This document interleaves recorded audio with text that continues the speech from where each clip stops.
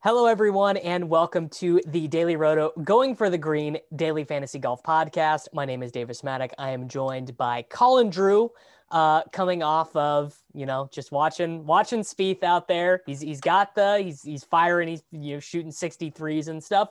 So that's always fun. We always love to see Jordan playing good golf, even if noted data golf hero Jason Kokrak ended up winning the event. I mean, that is very funny to know that Spieth was 7 under on Thursday and shoots 3 over in the final round and ends up losing to Kokrak. I mean, that's amazing. You can't write it better than that.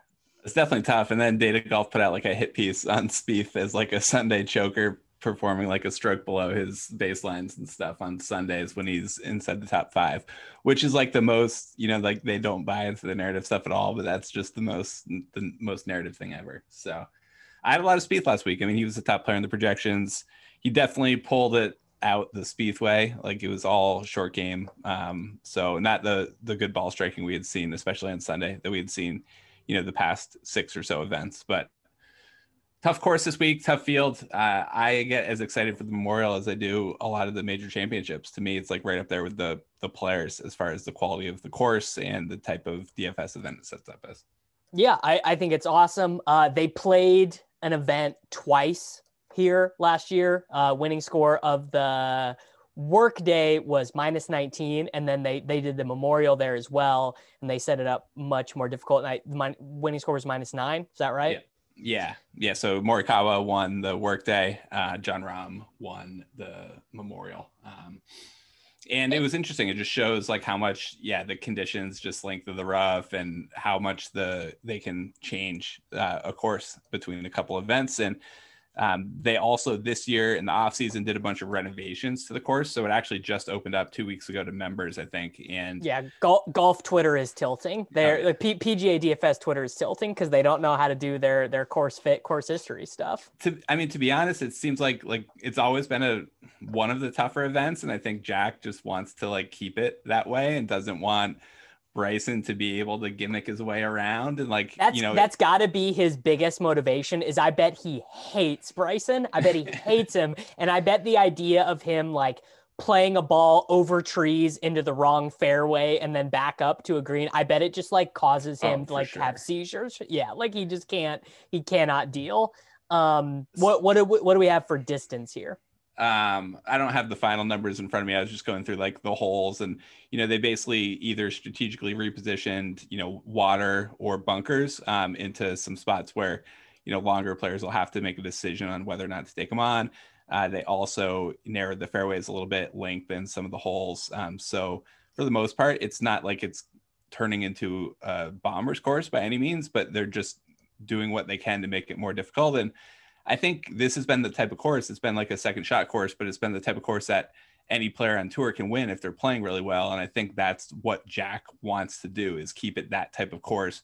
Doesn't ever want it to be something where you can just overpower it. And so, I think we're going to see it play similar to the Memorials of the past, just a little bit tougher. And, that's going to mean all around, you're going to need really good game, but definitely a slight emphasis on approach play. Compared to like the average tour course. Yeah. So 7,392 yards, but a par 72. So a 7,400 yard par 72 that completely lends credence to the idea that it's about playing strategically, missing in the right spots. Probably I would imagine that strokes gained approach is going to end up over indexing a ton here, because my get, and if Nelson's listening to this, he's like, strokes gained approach is garbage and it's the worst strokes gained bucket. But my sense would be that whoever wins this week, they're just going to be playing from like 120 in perfectly. Like they're just going to be setting up a bunch of putts where other guys would be missing, rolling off, dunking in the water, whatever. Yeah, I don't have all the buckets right in front of me, but I don't think it's quite as much of a wedge fest as that. Like, I think you're going to be seeing more shots from like 150 yards or greater, just with the way that things are set up. But I mean, even last year with the way that it was set up, then there were, in the harder version that Rahm won, there was only 10 guys who broke par, 9 guys it looks like. So for DFS, that definitely means, obviously finish points are always important, but it means they're more important now than they are the average week. Like stars and scrubs builds can get there. Like you could definitely cash lineups with 4 of 6 guys through the cut if you get 2 guys who are inside the top 5. Yeah. All right, let's go ahead. Let's go ahead and dive into it. Our guys above $10,000. I mean, super strong field. Oh, and I guess one thing for strategy to keep in mind, 120 golfers, right? So there just is a little bit, you don't have your random AMs, pulling up like Invitational tournament. Yeah. So it's just whatever for strategy purposes. So a very odd ownership distribution we have. Jordan Spieth, 11.3, Rahm 11.1, Bryson 10.9, Rory 10.6. First time in my memory I can remember Rory having a negative value quotient or whatever from Data Golf. I thought that was interesting. Morikawa 10.4, Justin Thomas 10.2. What's bizarre though is none of these guys are projected above 20%, and 3 of these guys are projected single digit. Right now, I'm sure there will be a revision, but to not have one of the most expensive guys be like stone chalk is a little bizarre. Yeah, I mean, it's definitely different than what we've been seeing. Obviously, value drives a lot of things. The prices of guys in outright markets drives a lot of things. And, Data Golf themselves can drive ownership as well. So, you see negative values, you see single digit ownership a lot of the times. And yeah, that's what you're seeing this week. I would say like they have course fit baked into the projections, and there has been this renovation. And right now the course fit is big time driving accuracy course, like driving distance, getting a pretty negative penalty, driving accuracy, getting a substantial boost. And so that's why a lot of these top end players are projecting worse than they normally do, like Bryson, Rory, notably, and then Spieth a bit as well. So, Spieth not necessarily being penalized for losing driving distance, but the accuracy can be an issue for him at times. And I think that's what's happening at the top end this week, like right, wrong, or indifferent. That's what's going on. And it does create single digit ownership on some of these guys. It pushes some of the chalk down towards like the balanced golfer range, because we do have a pretty deep field, I'd say, this week. Yeah, I mean, there are loads of guys at 7,000 who I have played at like 8,500 before, for sure, which, I mean, maybe says more about my game, but like just all the way down through the like 9K, right? You've got like Finau and Cantlay and Decky and stuff like that. So, Xander's in the 9Ks. So there's a lot of quality golfers. And I mean, you see it at the majors, usually maybe one guy up top grabs some ownership, but a lot of times the most expensive guy is not cracking like 10 to 12%. Whereas this week, maybe that's like 8 or 9%. Yeah. So I mean, out of these dudes, Spieth, Rahm, Bryson, Rory, Morikawa, JT. I mean, Rory flips over at 8%. I mean, I have no choice but to jam. I mean, last time Rory was 8% owned, he won the tournament. So I feel pretty good about that. That's fair. I mean, if you're going to be like, who does Jack want to create a course for, as like the prototypical PGA Tour player, I wouldn't be shocked if it was Rory. So that is funny that like I feel like Rory gets the most respect from the old dudes. Like I feel like they view him as like a a guy who respects the game and does it the right way or whatever. Where like they probably all hate Jordan. They're like I don't want to be around Jordan, and then obviously they all hate Bryson too. Yeah, I mean Bryson. Probably the least interesting this week. Just doesn't seem like the best course for him, and I don't think that there's necessarily a way that he can like create something that's not there. So I'm the least interested in Bryson out of the top end. I think Rory being down in price, down in projected ownership, and still has a decent projection is for sure compelling. And then I mean, Rahm he's pretty hard for me to figure out. I'd say like long-term, I feel the most comfortable with him. Usually you feel like you have a strong floor play with Rahm while also having access to a ceiling. He hasn't been quite as good since the Masters. I don't know if that's adjusting to fatherhood or if it's just like a run of short-term variance, but I'm probably slightly like, I'm slightly less high on Rahm than our baselines, at least. Like I don't consider him clearly the top player in the field. I would put him kind of closer, like maybe still ahead of JT, but just by like a point, and that puts him kind of right next to Spieth as well. Yeah, I mean, I never know what to do with Rahm because my opinion of him has never lined up with data golfs. I've never considered Rahm to be as good as they do. I think he clearly is behind. Now, I do think he probably is better than JT, but I think he's pretty clear. Like, to me, it's Dustin, Rory, and Bryson, and those guys have the best high end finishes and the best high end ability at golfing. And data golf says you're wrong. Yeah, I think it's for sure tough. I mean, Rahm's like backdoored the Masters multiple times where he's even what said, it is. Yeah, like he's like, I was never in this tournament, but yeah, it's nice to get paid and finish fifth or whatever, but I was never in this tournament. So, I'm walking away a little disappointed from it. Whereas, Bryson's definitely banked more, and Rahm has definitely put in like the consistent high end finishes. And is that variance, or is he eventually going to rattle off a streak here? Yeah. And then I mean, I'm sure the market disagrees with me on this, but I don't view Morikawa being in this group yet either. Like, long-term skill wise, like I feel like he just has so many rough edges left to his game. A little. Well, this course I think is specifically like, I don't think, if you look at Morikawa, every event this year, I'd say for the most part, Data Golf's been behind the market on him, and now they have him as one of the favorites. And it's not necessarily just because he's been playing well. It's everything about him, like the less important driving distance, more important driving accuracy, the second shot.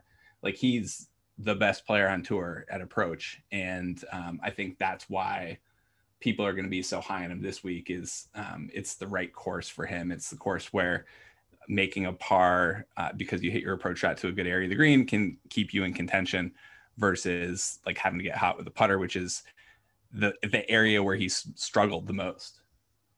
Yeah, I think that's fair. So what's interesting, I guess, about this week is chalk is all in the next range. Hovland, Xander, Cantlay, Hideki, Connors, Finau, Reed.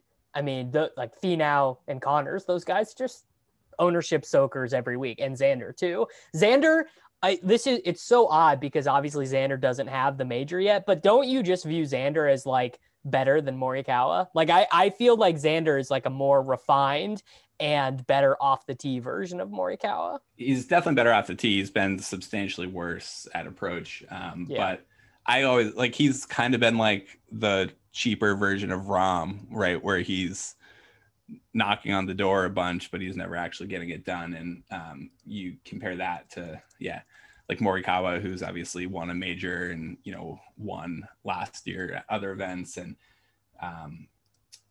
the markets seem to price in the actual ability to close to like a more substantial degree than the projections do.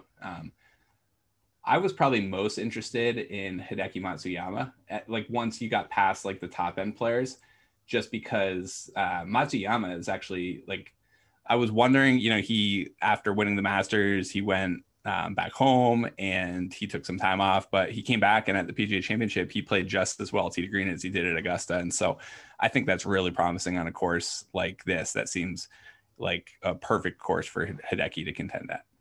Yeah. I can't do it with Connors. I know it's probably a good course fit, whatever, but like, I don't know. Now he's getting expensive. He's expensive and he's chalky. And there are, like, for example, just Scheffler versus Connors. Like, I'd rather take the ownership discount with Scheffler. Yeah. I think that Connors ownership is not going to get out of hand because, like you said, there's a bunch of names that people are looking to roster, but I tend to agree. Like, if we're looking at someone who can win the event, like, I would just take Hideki over Connors, even though the Data Golf work prefers Connors slightly. Yeah. Okay. Next range of guys, this noted sun runner, Sam Burns, Neiman. How about this value projection on Matthew Fitzpatrick, the number one value or number two value for Data Golf this week? I mean, feels like probably a spot you got to jam. I don't 7%. Like, this is our wheelhouse right here. Matthew Fitzpatrick, 7% projections like him. Yeah. This also feels like a pyramid pay-in week where it's a super strong field. 15% Usti. Yeah. Yeah. It just feels like, Friday morning his back gets tight and he's heading back to like Europe to go watch some of the soccer or something. Like, it just really doesn't feel Like this is I, a I will payout say week it for definitely him. feels bad. Like when you're like when priced up Usti is 15%, it feels bad. It feels like something's coming. Yeah, I mean, Oosthuizen is like he's literally the prototypical. You just jam him and live with the results when he's 6%, and you just let other people reap the rewards if he's gonna get there at 15%. Charlie Hoffman, literally, I mean, just continues to be really really good, and I cannot get Well, it out of my head that he was so bad for so long. yeah. I mean, probably the hardest thing this year in the area that like ownership's got a bit more efficient, and it's always like a battle versus like leverage versus just looking at. So like the projections will spit out two guys and it's like, okay, these guys are both 35% to T20. One of them's 8% owned, one of them's 16%, but the guy who's 16% has just been striping it for like 6 straight weeks, and the other guy has been all over the place. And that's what's happening with like Charlie Hoffman. And man, there's some really high quality players this week, so I do think it's easier to get off of him than it would be otherwise. Especially because you can go with like a bit more of a expensive build and then round out in the 7K range. But yeah, like Charlie Hoffman is going to be too popular than like whatever leverage algo I have says he should be. But he's just insane with Corey Connors, but they're just like clinical every single week, gaining strokes and approach. And that's what you're looking for. So it's frustrating. Yeah. Billy, whatever. You know, I will probably play Billy in single entry just because he's a data. And like Billy, in a weird way, like I feel like everyone else tilts him. I don't ever remember him not coming through for me. Like I feel like I just have picked my spots with him really well. A guy who's not entering my mix, Richard Fowler. It's well, how is he here? I guess it's an invitational, right? And he got invited to be on TV, and he'll Part of the club. Yeah, man, he is egregious. Keegan, I guess Keegan's form recently has been unbelievable. Yeah. And what it was 2 weeks ago. Yeah, the PGA Championship, and I was just like, there's no way I can play like Chalk Keegan, and obviously just like absolute smash. Yeah. I still can't do it though. No. Like no. What about Woodland? I mean, rounding into like a little, I guess he's projecting as mega chalky, which I'm not interested in. But if Woodland was like 10% here, I would be interested. I know, man. It's like that same thing, right? Like Woodland, he's like projected like 3 points ahead of Adam Scott, but like 4 times as popular. And then you're like, okay, well, let's see how these guys have been playing lately. And Adam Scott has just been a disaster, and Woodland is like gained strokes on approach and like his last 3 events off the tee and 2 of his last 3. So he does seem like he's hitting the ball better. You know, we have like a 2 to 5 year track record with Woodland being a good ball striker. So it's easier to buy back into the fact that it's actually an improvement versus just a run of good form. Yeah, I like Woodland. I mean, it's not a course for Bubba to me. Nope. Just he's way too off the tee centric, and I don't think that's going to work as well here. Yeah. Not interested in a 17% owned Emiliano Grillo. Am a little bit interested in I never say this dude's name right. Bezenhuit. Yeah. Bezenhuit. What just a noted Euro South African grinder, profiles pretty well here.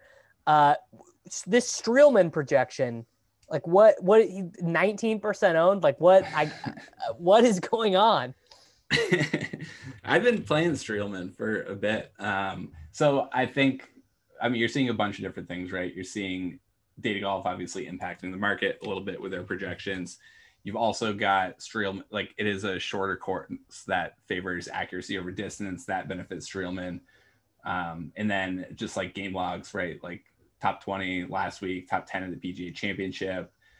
He's done well at courses that don't suit him, and he's kind of made the cut at courses that do. But yeah, that one seems like it's early in the week. Like that probably settles closer to like 14% or 12%, but you're definitely not going to get Streelman at like 5% this week.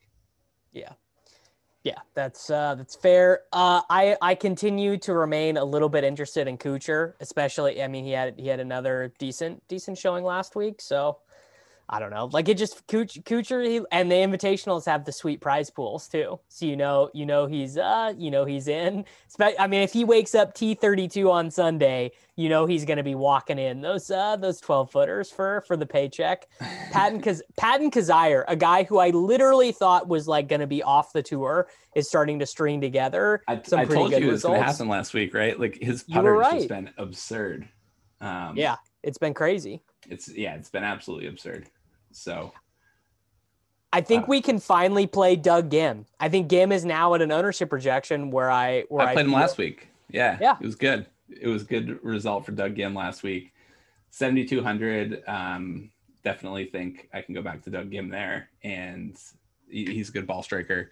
It is definitely a course that has benefited ball strikers in the past. His short game is for sure taking time bomb.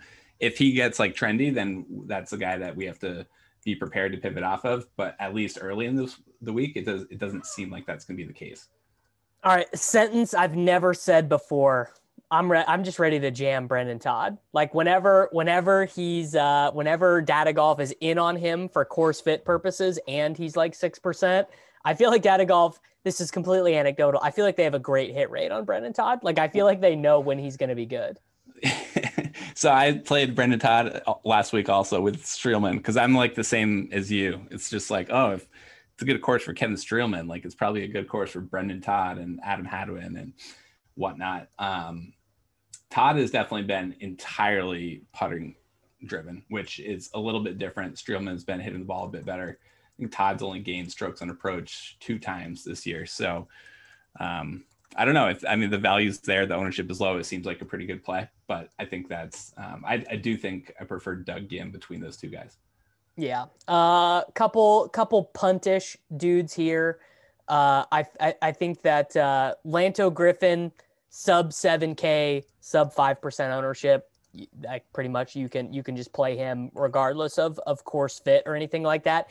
Adam Hadwin, 6,700, feels like he's been stringing some decentness results together, and not long enough to like completely disqualify him. But there's not anyone down here that our friends at Data Golf are like absolutely slamming, which is a little bit bizarre from a large context, but would make sense in the context of this event because the top of the field is so strong.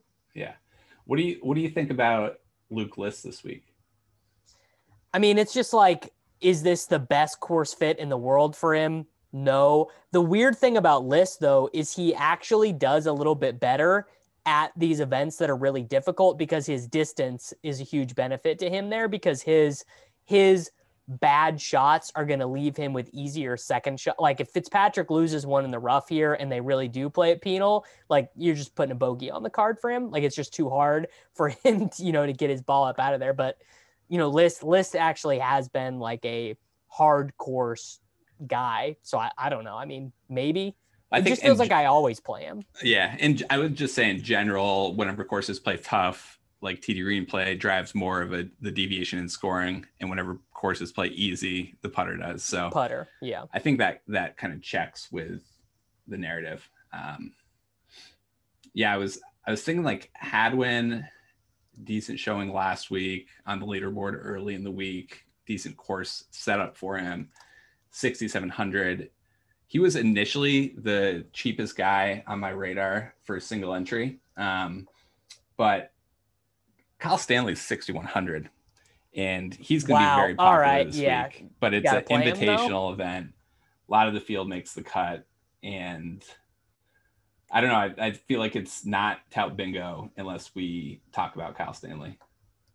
Yeah, I mean, I love this new theory of just getting to play all the guys who suck at putting at courses where it's hard. That's an amazing motto for PGA DFS. Is like any course where like -9 can get it done. Just play the dudes who can't putt, because it's a lot easier to make eight good putts over the course of a weekend instead of 20. Yeah, he's gained strokes tee to green in 5 of his last 6 events, including strokes on approach in the majority of those events as well. Putting definitely won't be there, but for like 6,100, it's not like he's dramatically worse than a lot of guys 1,000 more. it's just like he's going to be very popular this week, and I think it's not too dissimilar from like the Vince Whaley play from last week, which I was not on. I didn't even know this was happening. I saw Big T and Empire talking about how he was chalk, and I was like, because if Data Golf doesn't have some dude predicted as chalk, I'm not gonna know. My model initially had him like projected at like 15% owned, and I was just like, there's just no way, like there's no way this guy, and so I like manually adjusted it down to like 6 or 7%, but sure enough. Trust the model. So Stanley, I think, is the cheapest. Like you're building a single entry, like you can definitely play Stanley, play two guys in the 7K range, and you've got a lot of flexibility to work with. Yeah. All right. Bets this week. I mean, these are like the hardest events to bet because there are so many dudes who are great that they suck all the win equity out, but all the guys who are sucking the win equity out are not priced very well. So like the guys there's tons of theoretical EV to have, but they're not guys you want to bet. They're not guys you ever think are going to win. Like it's like, oh, you're getting 20 cents on Brendan Todd. You're getting 18 cents on Michael Thompson. But is Michael Thompson ever winning the Memorial? No. I mean, he could be like, he's just not winning the Memorial. You know, it's not happening. Yeah. Yeah, exactly. You're like, oh, Doug Gim looks like you're like, there's just no way he's beating this quality of field. Yeah, especially when it's playing tough. The one guy who Data Golf does like is Connors, but I feel that their baseline on Connors is a little bit too aggressive. So it's like, and I don't know. I mean, what do I know about golf betting? You know, do I know? I like Fitzpatrick. There. Yeah, obviously I'm betting. I might just make one bet and just bet Fitzpatrick this week, just so I have something to sweat. Hopefully on Sunday. Yeah, and some of those longer shots, like a lot of times there's alignment between the top 20 prices and the outright prices. So, like I definitely feel that like Doug Gim can top 20 a difficult event that rewards good tee to green play more so than winning. So I would look there for like the longer shot odds and the guys who pop in outrights. Like, yeah. And then I like literally, I'm the worst one and done player in the world. So it's like, what's the point? It's like, this is the most I'm just getting demoralized by like my results in one and done this year. It's like, what is the point? I would say this is a fantastic event to use one of the studs that you have not used yet, whoever you don't want to use at the majors, because obviously loads of people have burnt through the majors, right? We've had 2 majors, and there's like an even distribution of guys to choose between Rahm, Morikawa, Xander, JT, Bryson, Rory, you know, et cetera, et cetera. So whoever you pick this week, I don't think you would have to feel super strongly about like, oh, I'm buying into the chalk spot for them here. Yeah, I've got Rory, JT, and Bryson left as my guys, and you got to do. I don't think I can Rory. use them this week. I mean, I feel like I want them for majors and WGCs and FedEx stuff, and definitely can't burn Bryson on a course fit this bad. Like I need to wait for something better, like US Open. Use Bryson at the US Open. Yeah. So I actually clicked in Usti for my one. Oh man! Oh man! Sounds like torture. Yeah, it does sound like torture. But I've used so much. Like I think Morikawa is the best. Like if you're in a good position, I think he's a great play.